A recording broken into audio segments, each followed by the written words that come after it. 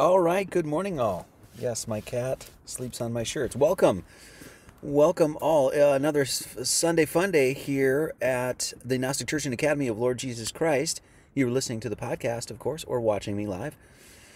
I'm your host with the most, teacher of the mysteries and preacher of the heart, Brother Marty Leeds. Welcome, all. Another Sunday. We're doing this every Sunday, as you guys know. Service every Sunday. 9 o'clock Central Standard Time, and that's where you can, show up, and we'll get a new teaching and preaching, as we like to do. So, lots of stuff to talk about today. I've got a few announcements before we get going, and then we're going to launch into it. Once again, might be a little bit long today, because there's a bunch of things I want to cover. We'll see how far we get into this, but we're going to talk about, I'll wait on that. It'll be a surprise. We're going to talk about Paul today, okay? Paul. And this podcast is now available. Morgan Steve, I think is what his name was. He was poking me saying, "Hey, you should get the podcast out on a bunch of places." So that's what I did. So the podcast is now available on iHeartRadio and FM Player, and I think it's on Pandora now, or will be on Pandora, iTunes soon. It's on Spotify. It's available on Podbean. You can get the entire Marty Leeds Mathematical Radio Hour, as well as this podcast, at GnosticAcademy.org.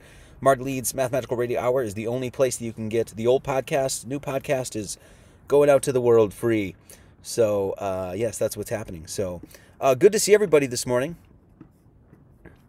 PPOP314 is here. Javier is here. Chris is here. The Laundromat's here. Quantum Epic.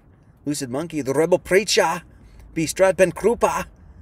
Nick Lorenzen, you got your book, didn't you? Awesome. Okay, cool.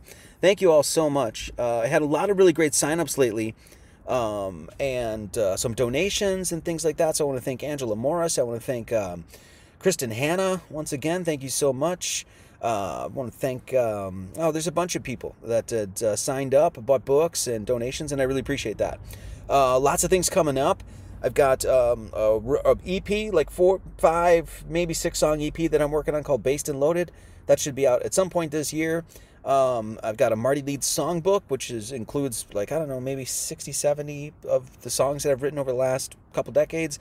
I've got this book, The Peacock's Tales, which I'm updating, because I wrote it in 2014 or whatever. So updating this book and re-editing it, and graphics, and Jennifer's helping edit it, and I got it back, and I'm just absolutely thrilled with it. When you I don't want to talk too much here, but when you go into some of your old art and work that you've done, you're like, this is going to be cringe, but redoing this book, just unbelievably proud of this. It's a great little foray into alchemy, into some of the key main principles of alchemy, and I got it down to about 160 pages, and I'm doing the same thing with volumes 1, 2, and 3.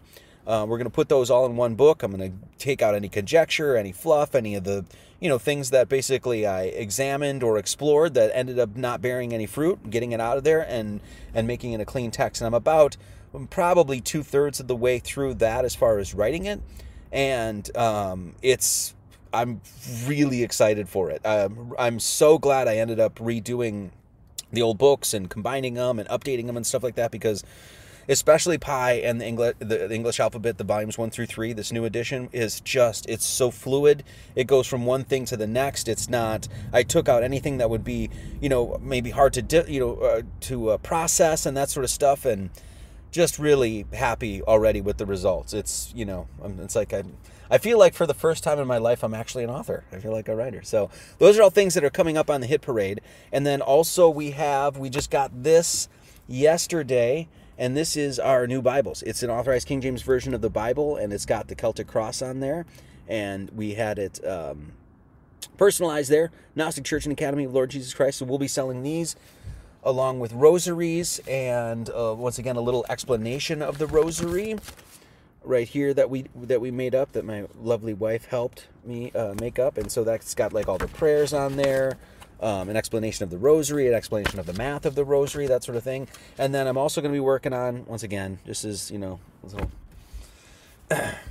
Anyway, Also going to be working on a book for the church that has basically the tenets of the church, sort of our own little like constitution, affidavit of status, as well as like attestation of faith, all in one little book. And I'm not sure when that will be out, but sometime this year we're going to work on that. So if you do want to become a member of the church, that's a little book that you can buy that says, hey, this is, so if we ever get in any of these situations anymore where you're at your work and you say, well, are you actually a religious person? You'd be like, yes, actually I am. And I mean, our church even has a textbook and things. So for those people that want to become a member of the church and have those little goodies, none of it's necessary to buy at all. It's just stuff that if you want to support the church and you want these things, they're there for you. So we took a long time to try to find the right rosaries, the right Bible. We wanted to find all the right little pieces that sort of fit what we were doing, and I think we did well on that. So really excited for that. So that's all coming up in the hit parade. Okay. All right, let's get into it. Today we're going to be talking about Paul. This is episode 11 of Sunday services here. Paul, we're going to be reading from Ephesians 3. Hopefully get through all of it today. Like I said, this might be a little bit long one again, maybe an hour and a half, something like that. Paul, a prisoner of Christ. We're going to talk about Paul being a prisoner of Christ. About how we're all prisoners of Christ. And that's a good thing. We're going to talk about natural law and basically the totality of God's jurisdiction. We're also going to be talking about faith as evidence. We're going to be talking about the monad. We're going to be discussing, hopefully if we get into this anyway, we'll be discussing the Gnostic teachings and Kabbalistic teachings of Paul and how you basically can't understand, well, what Christ is talking about or Paul's talking about once again, without employing Gnosticism. So before we get going, let's do a morning prayer. O God, enlighten my mind with truth. Inflame my heart with love. Inspire my will with courage. Enrich my life with service. Pardon what I have been. Sanctify what I am. Order what I shall be. And thine shall be the glory and mine, the eternal salvation through Jesus Christ my Lord. Amen. That's a good one, huh? That's a pretty good one. Okay. So, everybody can hear me, right? I'm not on mute. We're good. Okay. What is the cost of the Bibles? Not sure yet. It'll be whatever it is plus shipping. So I'm not exactly sure. Everything was custom. We had everything custom done, so it will be a little bit more pricey than your normal if you just got them, from Etsy or something like that. And some of the money, once again, will be adding on to go to the church. So yeah, I will figure that out though. So. Let's do it. Okay, let's talk about Paul. Let's talk about, this is Ephesians 3 we're going to be reading from. So this is basically a sort of a exoteric explanation, or just your humdrum, if you will, explanation of what's going on in Ephesians 3. Okay, I'll read this little overview. I'll read probably like half of it, and then we'll start digging into it, and then hopefully we'll get to the end of it. We'll see how this goes. So Ephesians 3, what happens? Why did Paul call himself a prisoner? That's what we're going to talk about today, of Jesus Christ. The Jews were the ones who falsely accused him to the Romans and got him arrested. That seems to be what the Jews do in the Bible, right? That's what happened to Christ, is they falsely accused him, and then the Romans came and they hung him up, and you know the story. But Paul explains elsewhere that he was in prison for preaching the gospel to the Gentiles. So he was put in prison because he was preaching this to the common man, the common people, you and I. So he calls himself a prisoner of Christ, and this is where this term comes from. This is the exoteric explanation of Paul being a prisoner of Christ. He was put into prison in the story because he was teaching, he was teaching the Gentiles. He was teaching the word. He was teaching the truth. God allowed him to be taken prisoner in Rome in the royal palace, and so some of the royals would get saved, and their influence could go out over the Roman roads to the world. So in other words, hey, part of God's plan was to say, hey, you're going to get arrested, you're going to go into jail, and there's going to be a blessing that comes from that, okay? And this is a lesson I think that we all need to learn, that sometimes when things don't go your way, or what seems to not go your way, might just be exactly what you need. You can't always get what you want, you get what you need. Oh, yeah. It's something like that. So, Paul is the only Jew in the Bible who began using a Gentile name to reflect how he was sent to the Gentiles. And we'll see this. We'll read this in Ephesians, the first few verses here. So I'm just going to read, and I want to mention this really quick. I had a friend, Jessica, who wrote me and said, or messaged me and said, hey, and I've heard this before. It's like, hey, Paul, my grandpa said that Paul was a heretic. And I've heard this many, many times before, that he was claimed as a heretic.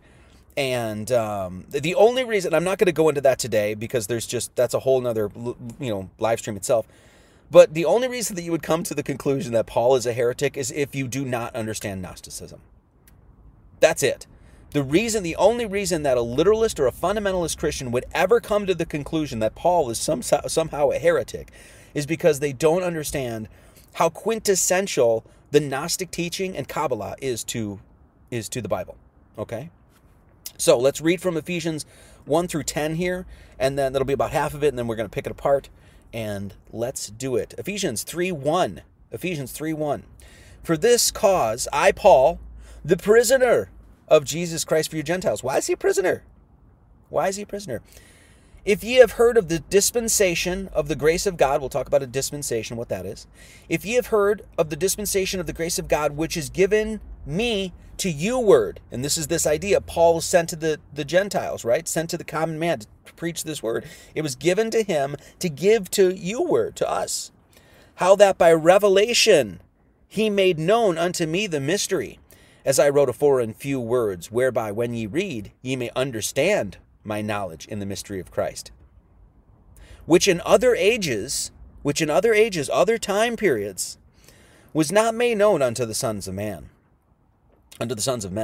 as it is now revealed unto his holy apostles and prophets by the Spirit, that the Gentiles should be fellow heirs and of the same body and partakers of his promise in Christ by the gospel, whereof I was made a minister according to the gift of the grace of God given unto me by the effectual working of his power. It seems like he was given this. It seems like we're dealing with some Kabbalah here. Unto me, who am less than the least of all saints. Listen to this line again. Jennifer said that I think that this was referring to me. She said, unto me, who am less than the least of all saints. Like, that's basically... It's a joke, but I'm on God's totem pole, right? I'm etched on that totem pole, but I'm way down at the bottom. I'm like when the snow melts at the bottom and like the mud gets all and like covers the bottom of the totem pole. That's essentially where I am. Anyway, let's read on.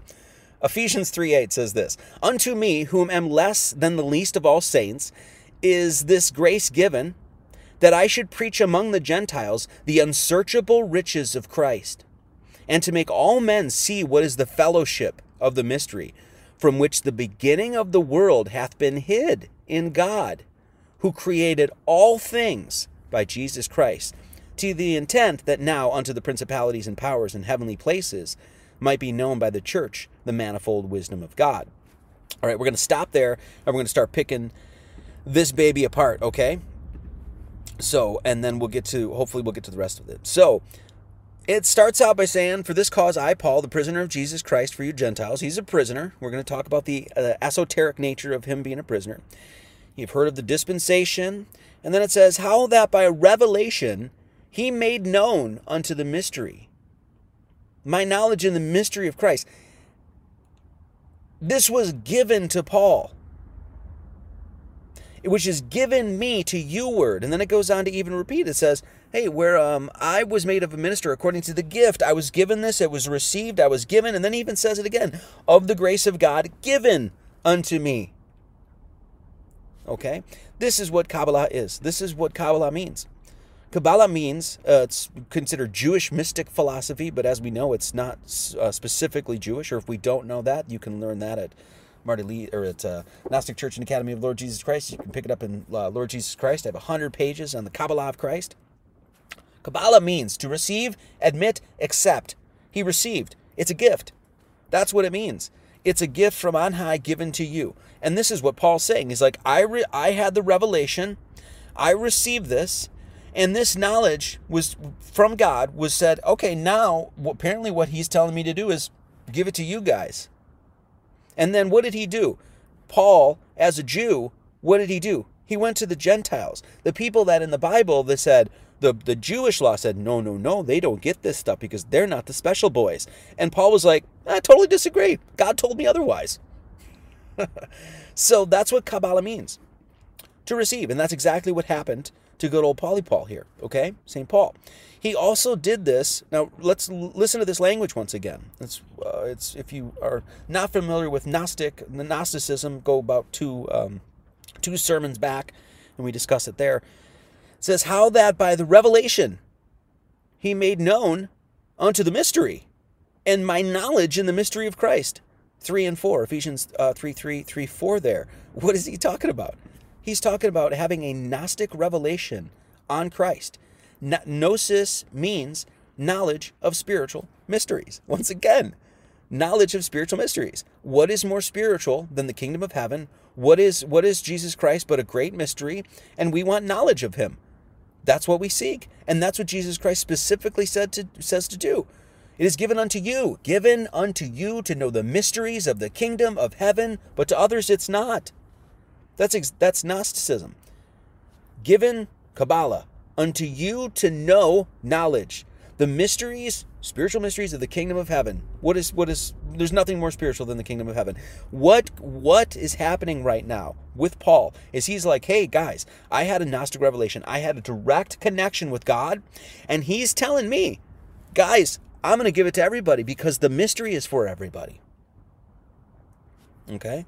And we're going to see it says, in other ages, which in other ages was not made known unto the sons of men. In other words, the knowledge that Paul is sharing in times before, in times past, there were ages or time periods in which people didn't know this. And guess what?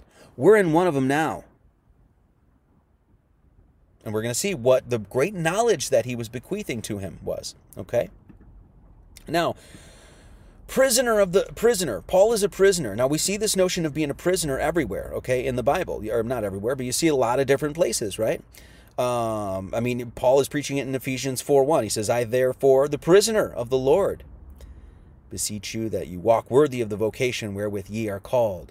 2 Timothy 1:8. Be not thou therefore ashamed of the testimony of our Lord, nor of me his prisoner. Well, my God, isn't God supposed to liberate us? And here they're telling us, no, you're a prisoner of him. And you are. And we're going to find that out. Paul, a prisoner of Jesus Christ, and Timothy, our brother. Philemon 1:9. Yet for love's sake, I rather beseech thee, being such an one as Paul the aged, and now a prisoner, also a prisoner of Jesus Christ. Romans 16:70. My kinsmen and my fellow prisoners, who are of note among the apostles, who also were in Christ before me. What does this prisoner mean? What does he mean? He's talking about being a prisoner of the laws of God, as we're going to see.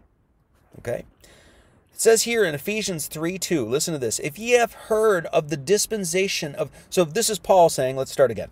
Ephesians 3:1. For this cause I, Paul, the prisoner of Jesus Christ, for you guys, for everybody, if ye have heard of the dispensation of the grace of God, which is given me to you word. What does dispensation mean? In this context, dispensation means a system of order, government, or organization of a nation, community, etc. Okay? So in this context, a dispensation is a system of order, government, or organization of a nation, a community. So Paul is saying that he's gotten a gift. He received a gift from God. Okay, and he is a prisoner of Christ from this gift. It was part of it, right? And then he's saying, if ye have heard of the system of order of government of the grace of God, that's what he's saying. If ye have heard of the dispensation, if ye have heard of a system of order or government or organization of a nation of God. So in other words, what he's saying is the knowledge that's been given to me is of the recognition that God has a system of governance. And as we're going to see, it's the only system of governance that actually works down here. Here being earth. So we see that he's a prisoner. So what is the lesson here? You're not free. No one's free. You are a prisoner. Wow, what a lovely statement here to have on this Sunday morning, Marty. What a just uplifting sermon when I go to that Gnostic Church and Academy. You're all enslaved. No, what's the esoteric meaning here? God controls everything. Everything. And there's nothing you can do to get out of that. You're not going to unshackle yourself from the power and glory of God. So you are bound, you're tied to God. And this is what we talk about religion means. You know, people will say, I'm not religious, I'm spiritual. There's nothing wrong with being religious. Religion means to relink, rechain, retie, rebind yourself. To what? God Almighty. That's what religion means. So a lot of people will say, you know, oh, religion, that means to bind and tie. And that's exactly what religions do. Yeah, some of them do, absolutely, yes. And when they're not understood correctly, yes. But when you understand religion as it's supposed to be, right, in its pure, genuine form, it's basically saying this. You're bound and tied to God. You're a prisoner of God. It's exactly what you are. You're literally in a cage. Now, this isn't a bad thing. As we're going to see, this cage is also raining down. We're shrouded in. We're raining down. We're in a suit. We're walking through, you know, we're underwater in an ocean of God's love. So don't fret, don't frown. You know, it's okay. But you are a prisoner of God, and it's true. And our cosmology even says it. You're in a cage. Okay. So, and this is all for you flat earthers out there, and it's always for you flat earthers because we're talking truth here. We're speaking truth here. Okay. So, this is what, you know, we say that there's a firmament, there's an expanse, there's a dome up there. A dome is a round vaulted roof or hemispherical structure covering of a building. It's the root of the word dominion, dominate, dominant, right? So dominion, lordship, sovereign or supreme authority, God. Dominion, rule, power over what? God. What does Jesus Christ say in the end of Matthew? It says, all power is given unto me in heaven and in earth. All power is given unto me in heaven and earth. Everywhere you look, everywhere you can conceive, north, east, west, south, the length, the breadth, the width, and the height is covered, dominated by the Lord, God Almighty. Okay? So dominant, to rule, dominate, to govern, that's what it means. That's exactly what God is doing right now. And you're here to be like, well, why am I a prisoner of God? Why did he make me a prisoner? All right? And ultimately, you're there to liberate yourself, to get back to God. I forget what verse this is, but listen. Know ye not that your bodies are the members of Christ? We're all members of Christ. As we're going to see, there's one body, one church. But he that is joined unto the Lord is one spirit. And it says here, I forget what this is. I think this might be Colossians. Excuse me. I'm not sure. 19 here, it says, what? Know ye not that your body is the temple of the Holy Ghost, which is in you, which ye have of God. You have God. And you're not your own. In other words, you don't own anything. You're temporary. You're here. You're put in a flesh vehicle that's going to fritter away in the sands of time. Just wash away in the sands of time. And you're here, this temporary existence, to experience God. He owns everything. Now, this whole idea of ultimately what this is saying is God's power, his authority, his governance governs everything. And he is everywhere. And everywhere you can see, he is the whole thing. Which ultimately means what? So does that mean God's separate from you? No. It means God is smack right in the middle of you as well. And this is the scintilla, the spark, this light that animates and enlivens the human being. And that light, that scintilla, is directly connected to God. Now, the terminology in the Bible actually, cements or concretizes this idea, okay? And we can actually find, before we get into the terminology, which is Lord and God, let's actually talk about the monad, okay? The monad is a classic symbol. It means sacredness, divinity, totality. It's been used by the Egyptians, the Greeks. It's been, the Dogon used this. I mean, it's all over the world. You can see this symbol. And what is it? It's a point in the center and a circle, and that's it. And how you create this is actually through the compass, okay? So you pierce the page and you circle your compass 360 degrees around, and that's it. Next thing, you got the monad. And the monad is, it's defined as it reflects the order of the world and from which material properties are derived. So this symbol generally, once again, has totality, universality, sacredness, divinity, order, structure, okay? It's talking about logos. And we'll show why this monad is directly related to being a prisoner of God, okay? So the monad It's a symbol of structure. It's a symbol of order. Okay, and that's exactly what logos is. That's what logos is. It's order. Okay, God has an order, and this is why you see a lot of these illustrations with God holding a compasses. He's, in one there, he's like reading from the book of life. I think that's what he's doing right there. He's reading from the book, and he's got the sun disk behind him, and he's got a compass there. I'm pretty sure that one on the top left's William Blake. But anyway, there you go. God with the symbol of compasses. What does a compass do? Draws a monad. We just covered last sermon about how the circle and square, compasses and square, is ever known as a symbol of deity. Okay, and so we can see that this monad here, just the circle itself, is a symbol of divinity, right? The circle being a figure which returns into itself, having therefore neither beginning nor end, has been adopted in the symbology of all countries and times as a symbol sometimes of the universe and sometimes of eternity. It's found in the Zoroastrian mysteries, the Celtic mysteries. Circle has ever been considered symbolic of the deity, for as a circle appears to have neither beginning nor end, it may be justly considered the type of God without beginning or end. I am the Alpha and the Omega, the beginning and the end, the first and the last. God is recognized as a circle, okay? And so when we say God, we're saying, well, Christ is recognized as a circle. I'm the beginning and the end, the Alpha and the Omega, the first and the last. You're the same point on that circle. The first is the last, the beginning, the end, the Alpha, the Omega, and it wraps up everything. The circle has totality, universality. Okay?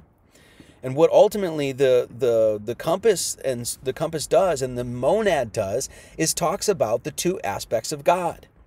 The finite aspect of God and the infinite. Okay? These are just two terms you could use. You could say singularity, wholeness. Okay? Microcosm, macrocosm. The point in the center, that singular point, reflects the outer point, the outer circle. Okay? And that singular point is the consciousness of you. That's you in the center. And just as we experience in our creation, we look around and everything's revolving around us. The sun, the moon, the stars, it's all revolving around us.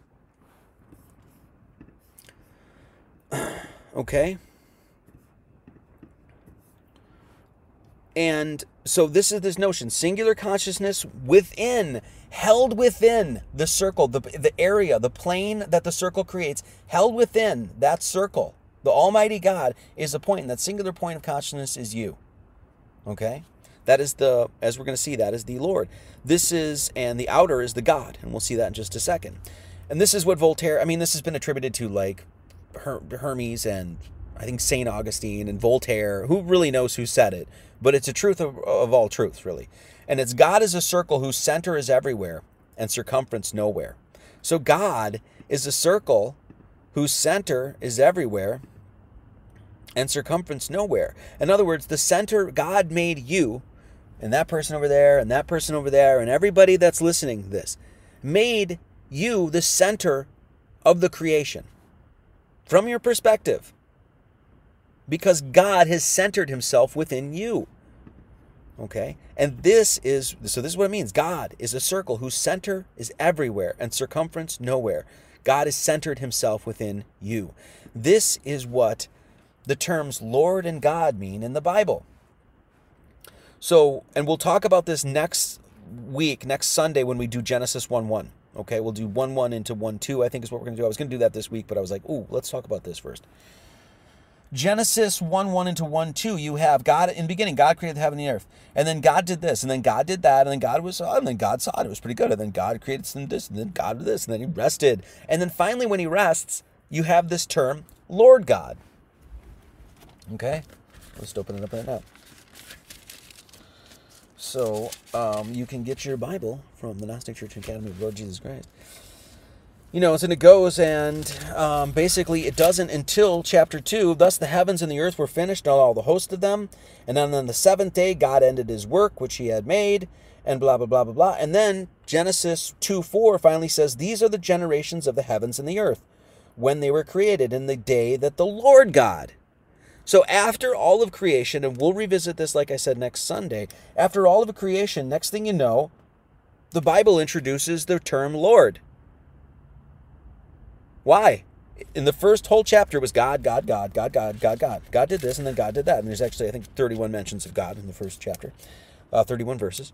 God saw the light, and God saw the light, and then God called the light day, and then God said this, and then God made the firmament, and then God called the firmament, and then he said, let the waters, and then God called the dry land, and then God did this, and then God did that, and then all of a sudden, 2:4, Lord God. Why?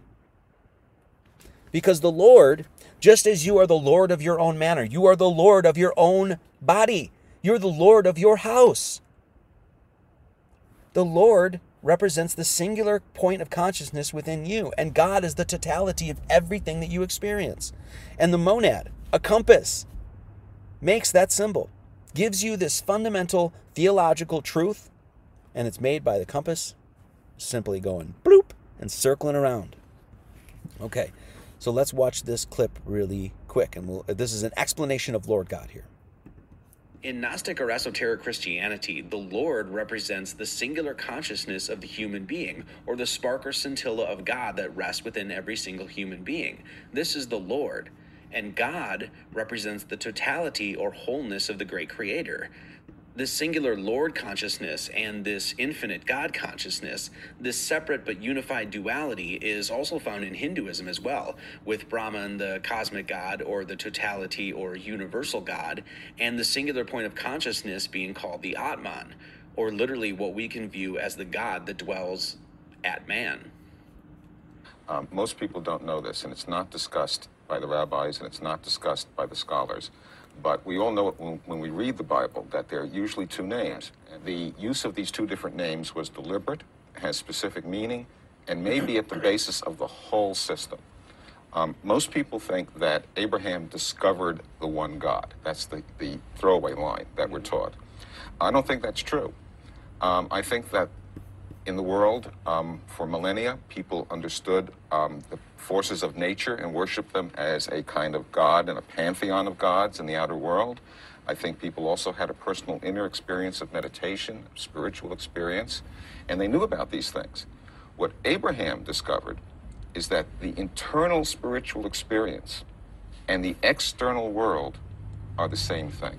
It sounds like the fundamental insight of the Hindu tradition, that Atman, the essence within, and Brahman, the God of the universe, are one. That's exactly right. Mm-hmm. So did everybody catch that? So that was Stan Tenen, and he was basically saying, that these two terms, we all know it when we read the Bible. We hear these two terms, Lord and God, and it's hardly ever discussed, and no one ever really understands what it means. But these two terms are key to understanding the entire Bible, because what it does is understands, what the Lord is. The Lord, once again, especially when we understand that Christ is within, right? He's everywhere. He's within. We say, the Lord thy God. Think about those terms. The Lord thy God. What is it saying? The Lord, the singular spark, the light that is within you, is your God. It's the extension from the almighty totality, the fullness. And that extension comes down and gives you consciousness. Okay? And as he's saying, most people, this is a fundamental that I've never heard, as Stan Tenen is even saying there too. Most rabbis don't understand this. I've never heard any Christian talk about it. And it's a fundamental to understand the entire thing. Okay, so this Lord, that's within you. That's the singular point. And God is the totality. You are in God's kingdom.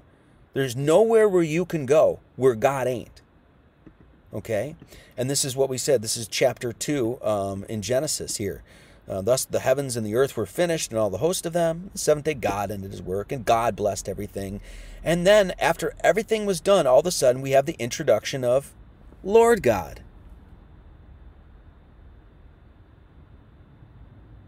Do you know you're also helping participate in the creation by your actions, by the things you do? You know that, right? So when it says, in the day that the Lord God made the earth and the heavens, we are part of the creation. We can't separate ourselves from it. Okay? So when we talk about God's laws, there are only God's laws. That's it. Okay, now what we have in our world, and this really gets to talk about God's jurisdiction, how his jurisdiction is everywhere. There is only the jurisdiction of God. God's jurisdiction is total and complete, and this is really the basis of natural law. Now what happens in our world is, and this is what the esoteric meaning of what Paul was saying. Let's go back to what Paul was saying. Paul was saying, look guys, I'm not free. I am bound and tied to God.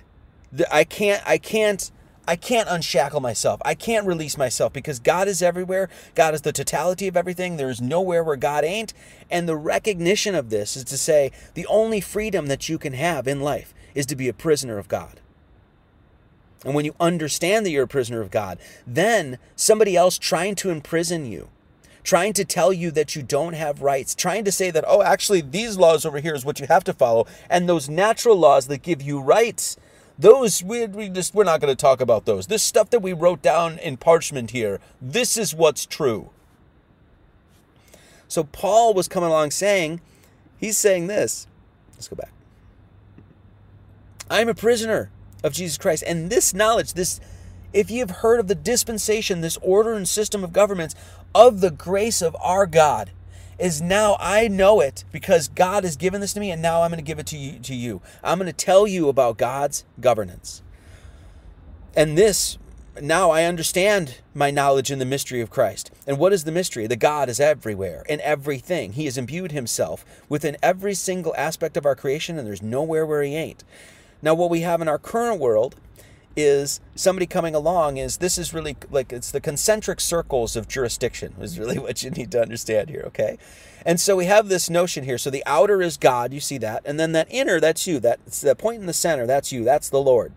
That's the Lord, the scintilla, the spark, the animating spirit that resides within you. That's the Lord. And outside is God.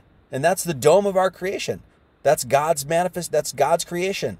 And he made limits where man can't go in a physical body. And you're never going to get out of it. You can't release yourself from it. Okay? Once again, we want to be a prisoner of the Lord because then we understand who we're actually, who we're bound by.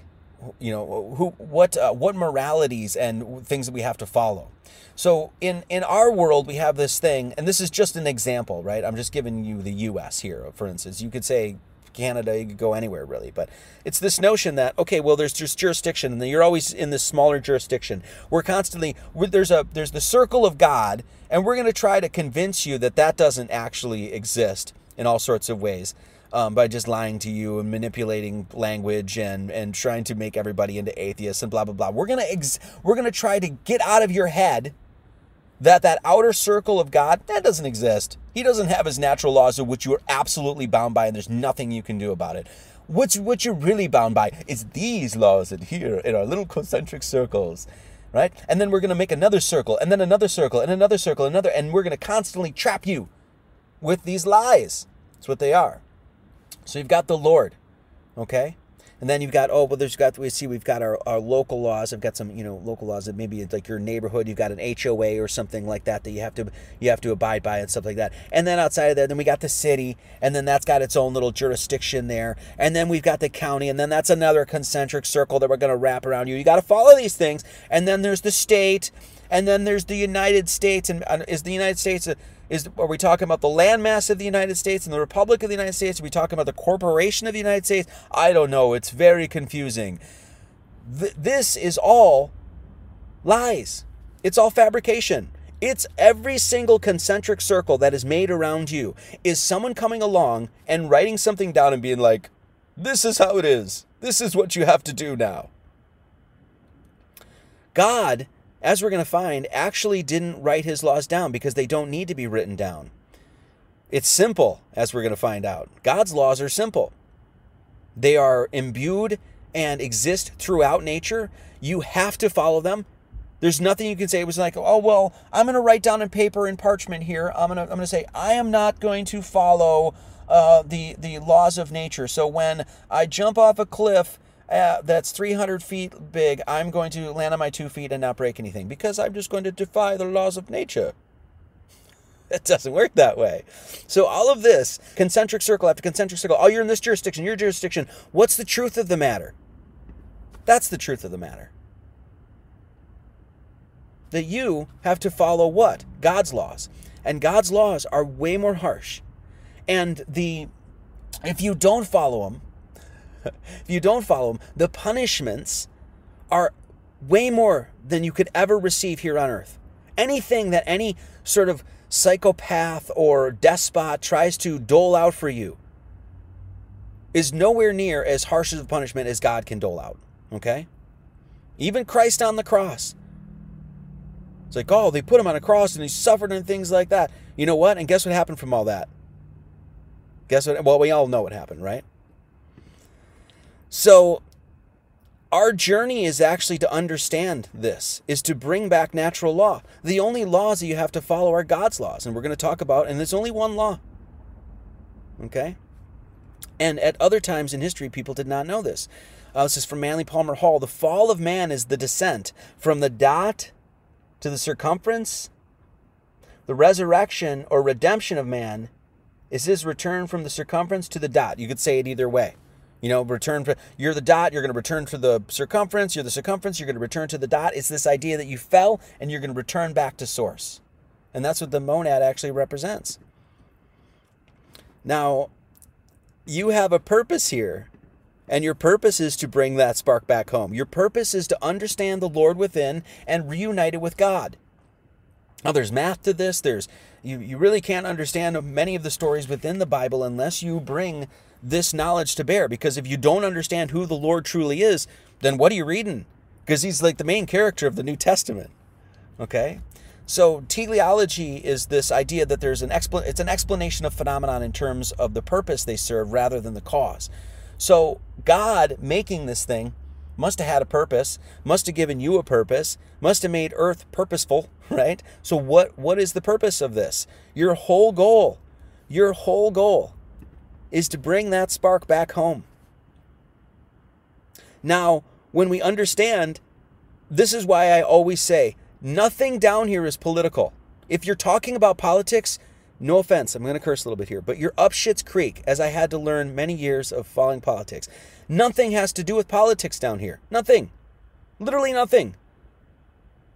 Everything has to do with theology. Because when we look at this jurisdiction, what are they doing? With all of these fabrications, they're saying, oh, you're not in God's law, you're in this law. What are they ultimately doing with all of this stuff? Stripping you away from your purpose here. Paul, as a prisoner of God, this is what he was telling you. He's like, God gave me a dispensation, a system, an order of governance. Okay? So when we talk about our teleology, what did God build earth for? Well, as we've been seeing, our cosmology is the monad. This is what we've been focused on for, 8, 9 live streams here, sermons here. We've been focused on the star charts, the planisphere.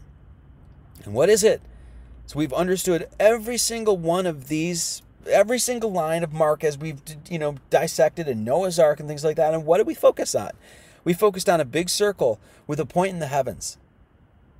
There's a center point. And then there's a big circle encapsulating everything. And guess where God is within this whole thing? Guess what God is? You're looking at him. That's God. I mean, as far as we can, understand in the material realm anyway, right? This is all of everything is God. We are in the body of Christ. This, our entire experience, is the body of Christ. We live in the body of Christ. There's nowhere we can go. There's nowhere we can go where God ain't. It's the body. For as we have many members in one body, and all members have not the same office. But now, Romans 12:4, excuse me. 1 Corinthians 12:20. But now are they many members, yet but one body, and that he might reconcile both God into one body by the cross, having slain the enmity thereby. This is the one body of Christ. For as the body is one, and hath many members, and all members of that one body, being many, are one body, so also is Christ. 1 Corinthians 12:12. Romans 12:5. So we being many are one body in Christ, and every one members one of another. We're all one. We are all under the canopy, control, domination of, as Christ says, all power is given unto me in heaven and earth. We are under the dominion of God Almighty. Everywhere we go. So, I'll finish here. For by one Spirit we are all baptized into one body, whether we be Jews or Gentiles. Doesn't matter. When we look at our cosmology, does it matter if you're a Jew or a Gentile? Does it matter if you're Hindu there? Does it matter if you're atheist? It doesn't matter what your beliefs are. It doesn't matter what kind of stupid nonsense you may have rolling around up in your noggin there. Guess what you are? You're a prisoner of the one body of Christ. I'm totally happy being a prisoner. I'm totally happy being imprisoned by our Lord. There's one body and one Spirit, even as called, one hope of your calling.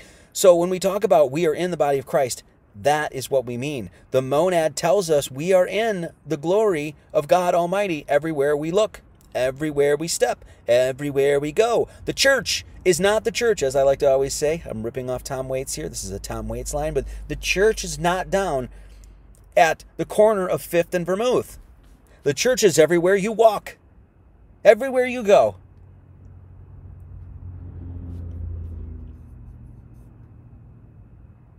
Okay? Even says in Ephesians 1, we're reading from Ephesians 3, this is Ephesians 1, having predestinated us unto the adoption of children by Jesus Christ himself, we're all his children. We are predestined, far above all principality and power, might and dominion, and every name that is named, not only in this world, but also in that which is to come. It's above and beyond everything around us, everything we can conceive, everything we can see. And then it goes on to say, and hath put all things under his feet. It's all under the glory of God. And gave him to be the head over all things to the church. Head, once again, esoterically, where is it talking about in you? Which is his body, the fullness of him that fitteth all in all. Ephesians 1:23 says, let's read it again. Which is his body. Let's talk about the body of Christ yet again. Which is his body. The fullness. Circle encapsulates the most amount of space with the least amount of effort. The fullness of his body. That fitteth all in all. Everybody. Everything. Okay? Now it says here, if we remember here, it says, so we understand he's a prisoner of Christ. We want that imprisonment. We seek that to be dominated by God. Because if we don't understand that, we don't understand that we are only bound by natural law. That is the only law that we absolutely have to follow here. Because if we follow those laws, then we are on this path of morality, righteousness, virtueness, care, love, compassion. Understanding, when you understand that the Lord is in every single human being, chances are you're going to start treating people a little bit better. I'm working on it. But you get that, okay? So when we understand that the Lord is within every single human being, you automatically like, oh my God, if I go and try to hurt that person purposefully and not care or whatever, what am I doing? I'm hurting the God within and the God within that person. And why do you think Christianity is saying, love the brother, love thy enemy, love the neighbor like the self? Why? Because it's the fundamental idea that every single human being has a spark of God within them. Every single human being has the Lord.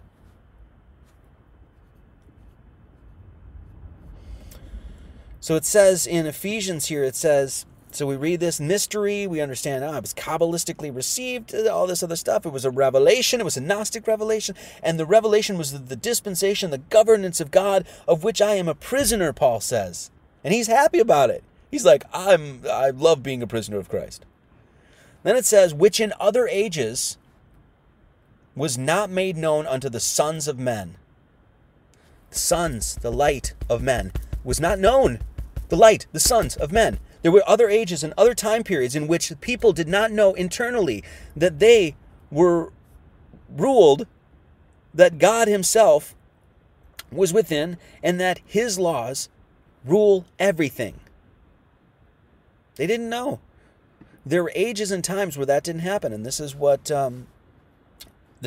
Amos in the Old Testament here, Amos 8:11 is talking about. Behold, the days come, saith the Lord God, that I will send a famine in the land, not a famine of bread, nor a thirst for water, but a famine of hearing the words of the Lord.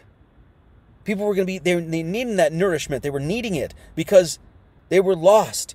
When we don't understand the God within, then we get harangued by this nonsense. Where am I? This nonsense.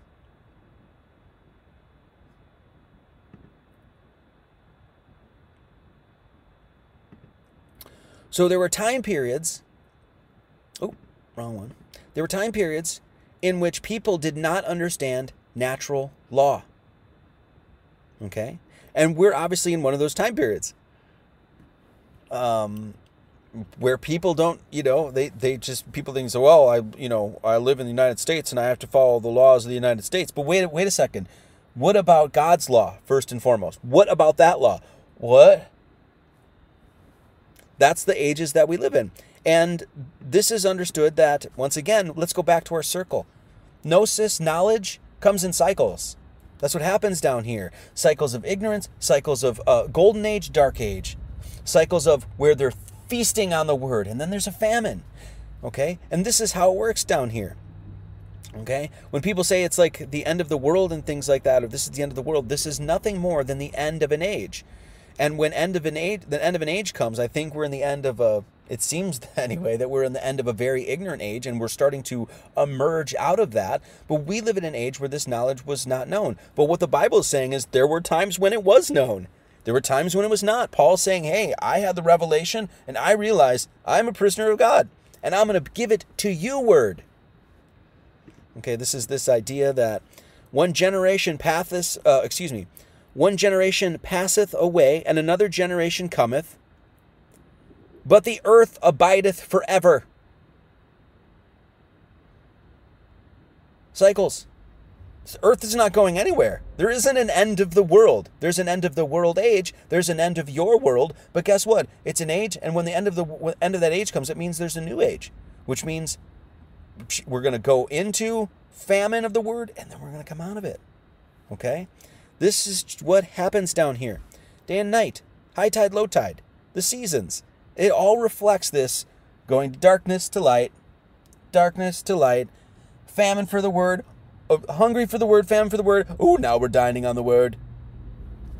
Golden age, dark ages. That's what happens. Do you know what that is?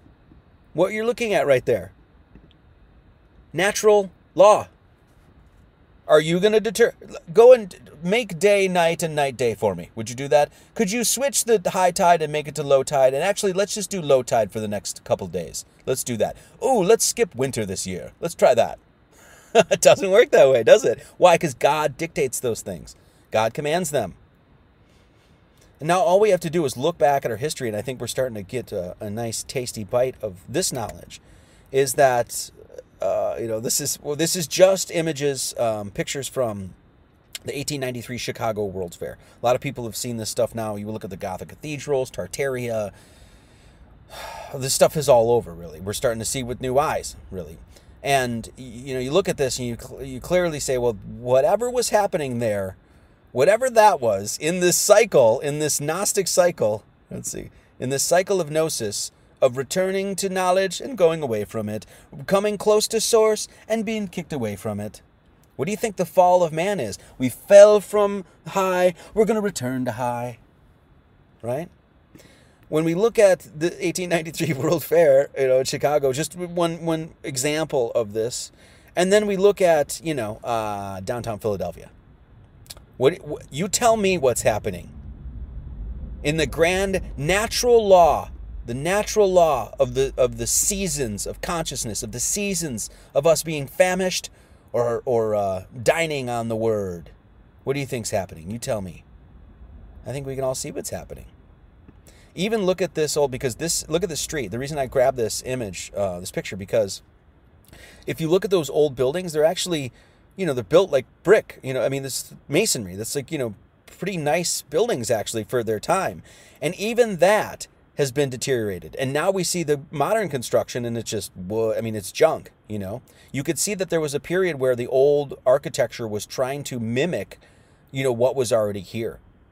And you can see that in certain, a lot of churches will have that. So what ultimately is this? It's the perennial philosophy.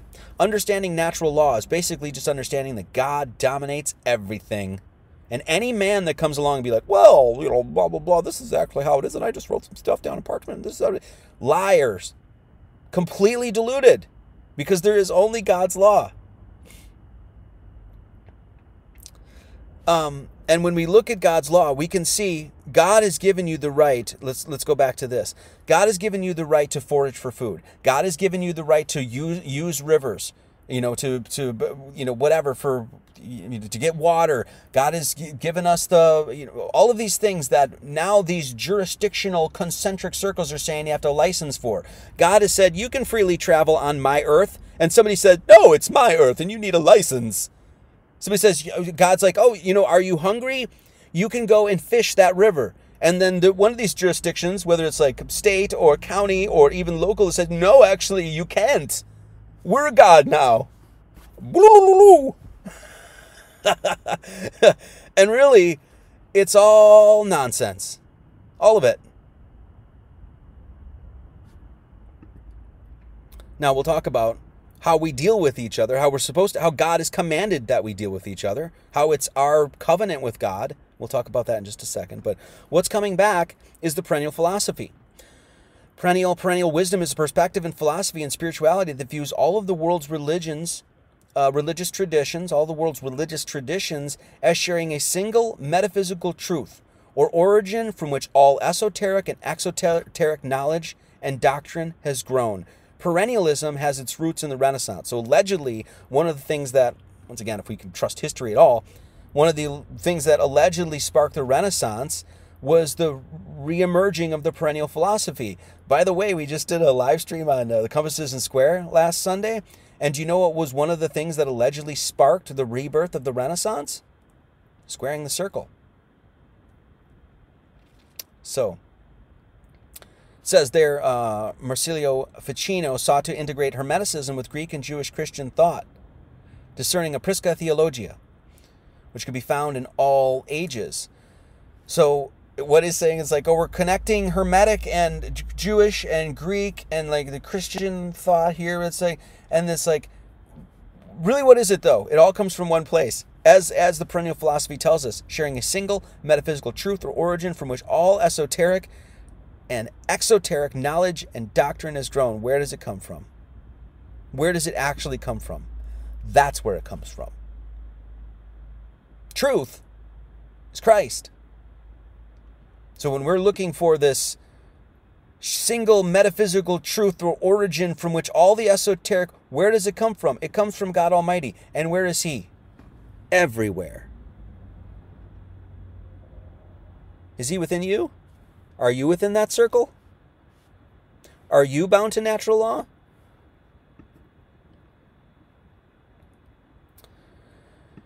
This is from Joel Goldsmith. The book is called The Government of Eden, I think is what the book is called. I don't have it. Amor was the one that actually got me hip to it. And so I caught this passage, and I think this says it a lot. It says, "Now be assured of this. If you hold freedom to be something of a physical nature that can be given to you or taken from you, so will it be unto you in accordance with your faith." Boom! Boom! Look at that. Let's read that again. "Now be assured of this. If you hold freedom to be something of a physical nature that can be given to you or taken from you, so will it be unto you in accordance with your faith." Great line. But in that moment when you realize only by the grace of God do we have freedom, Only by the grace of God do we have God's government, and that this is not at the mercy of man whose breath is in his nostrils. That this cannot be given to us by princes, nor taken from us by kings or potentates. Only by the realization of the spiritual nature of freedom can we attain and maintain it. Freedom is not a condition of mind or body. Freedom is a condition of the soul. If we do not find our freedom in soul, we will find only limitation and bondage in our experience. If we do not find and seek out that we are bound by God's laws, we will forever be bound by this nonsense.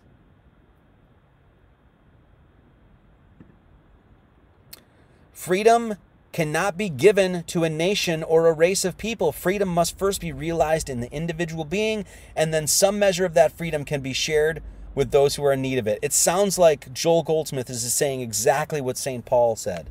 That Gnostic, that Kabbalist Paul, when he was saying, when he realized it, what did he do? He gave it to me, you word. It's like, oh, freedom must be realized. So Paul realized it. He had the revelation. He had the revealing. It was given to him. And then he realized it was in the individual being, as we'll see. We'll read on. And that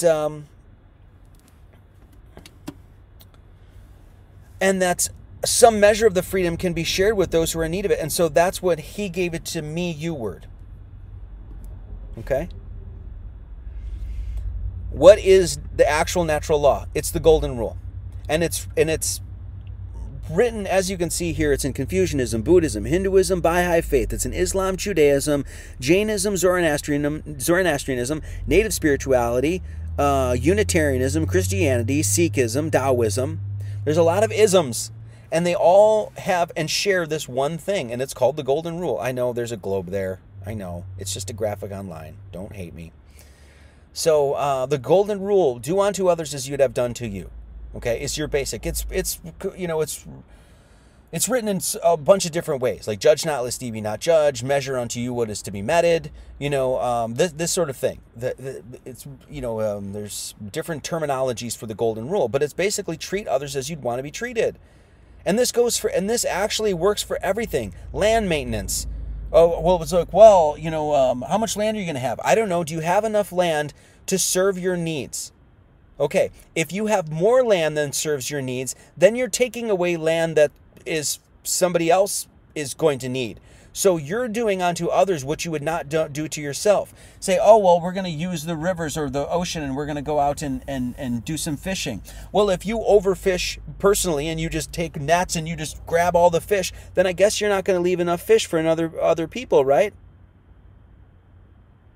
So are you following the golden rule? No. You know what happened during the coufs of the 19s? What was broken? The golden rule. All right. Looks like we're back. I'm going to make sure. Oh, yeah, you're back. Okay, cool. Yeah, I think the connection just lost for some reason. Make sure before I start chatting here, make sure you can hear me. Okay, cool. Sorry. Yeah, I don't know what just happened there. I don't know. We'll fix it in post. It just went down for some reason, but I guess we'll figure it out. Anyway, as I was saying, so thank you all for joining me on this new chat. Thank you so much. Okay, and we're back. So as I was saying, I even remembered my thought. Amazing. When I was working at Aloha Vet in Hawaii, I had this boss, Dr. R. May he rest in peace. And when, he brought me into the office after a while when I wasn't wearing a mask, and he's just like, hey man, what's going on? Why aren't you wearing a mask? And I told him, I was like, mainly because it breaks the golden rule. And I was like passionate about it. I was like, this is something that is at the core of God's law, and I'm going to follow it. And what's asked of me, what's demanded of me, is to break this rule. And I said, no, I'm not doing it. And he actually respected me for that and stood by me for that, because I was holding my own. I was very passionate about it. He could tell that it was that I wasn't just saying this because I didn't want to wear a mask or something. No, he could tell that it was at the core of who I am and that sort of thing. And so he respected it, and he actually stood up for me because he said, he's like, that's the one thing that I actually, I really follow, is that I try to follow the golden rule. and it's golden. It's incorruptible, is what gold is a reference to, because gold is considered incorruptible. Okay, so yeah, glad I left Hawaii in '88. It's totally changed. It has totally. Is the video glitchy for y'all? Yeah, it's glitchy, baby. Yeah. Yeah. You know what? I don't know what's going on. I'm having issues right now, though. So, you know what? I think we're gonna have to cancel this because I think it's about to go down again. So, you know what? Yeah. Shoot. It is what it is. Maybe I'll finish this live stream with the next week or something like that. But yeah, it's way glitchy. So I think that's going to do it. I think I'm just going to say goodbye to you guys today. I think we covered enough. I just want to say this quick thing. Here's Luke 11. We talk about natural law. There's always people that are trying to convince you and try to get you to understand that there is a natural law. And this is one of the things, Luke 11, it says, lawyers are confounding the law. Woe unto you, lawyers, for ye have taken away the key of knowledge. Ye entered not in yourselves. Ye didn't go in and find the Lord. And them that were entering in ye hindered. You prevented people from going within.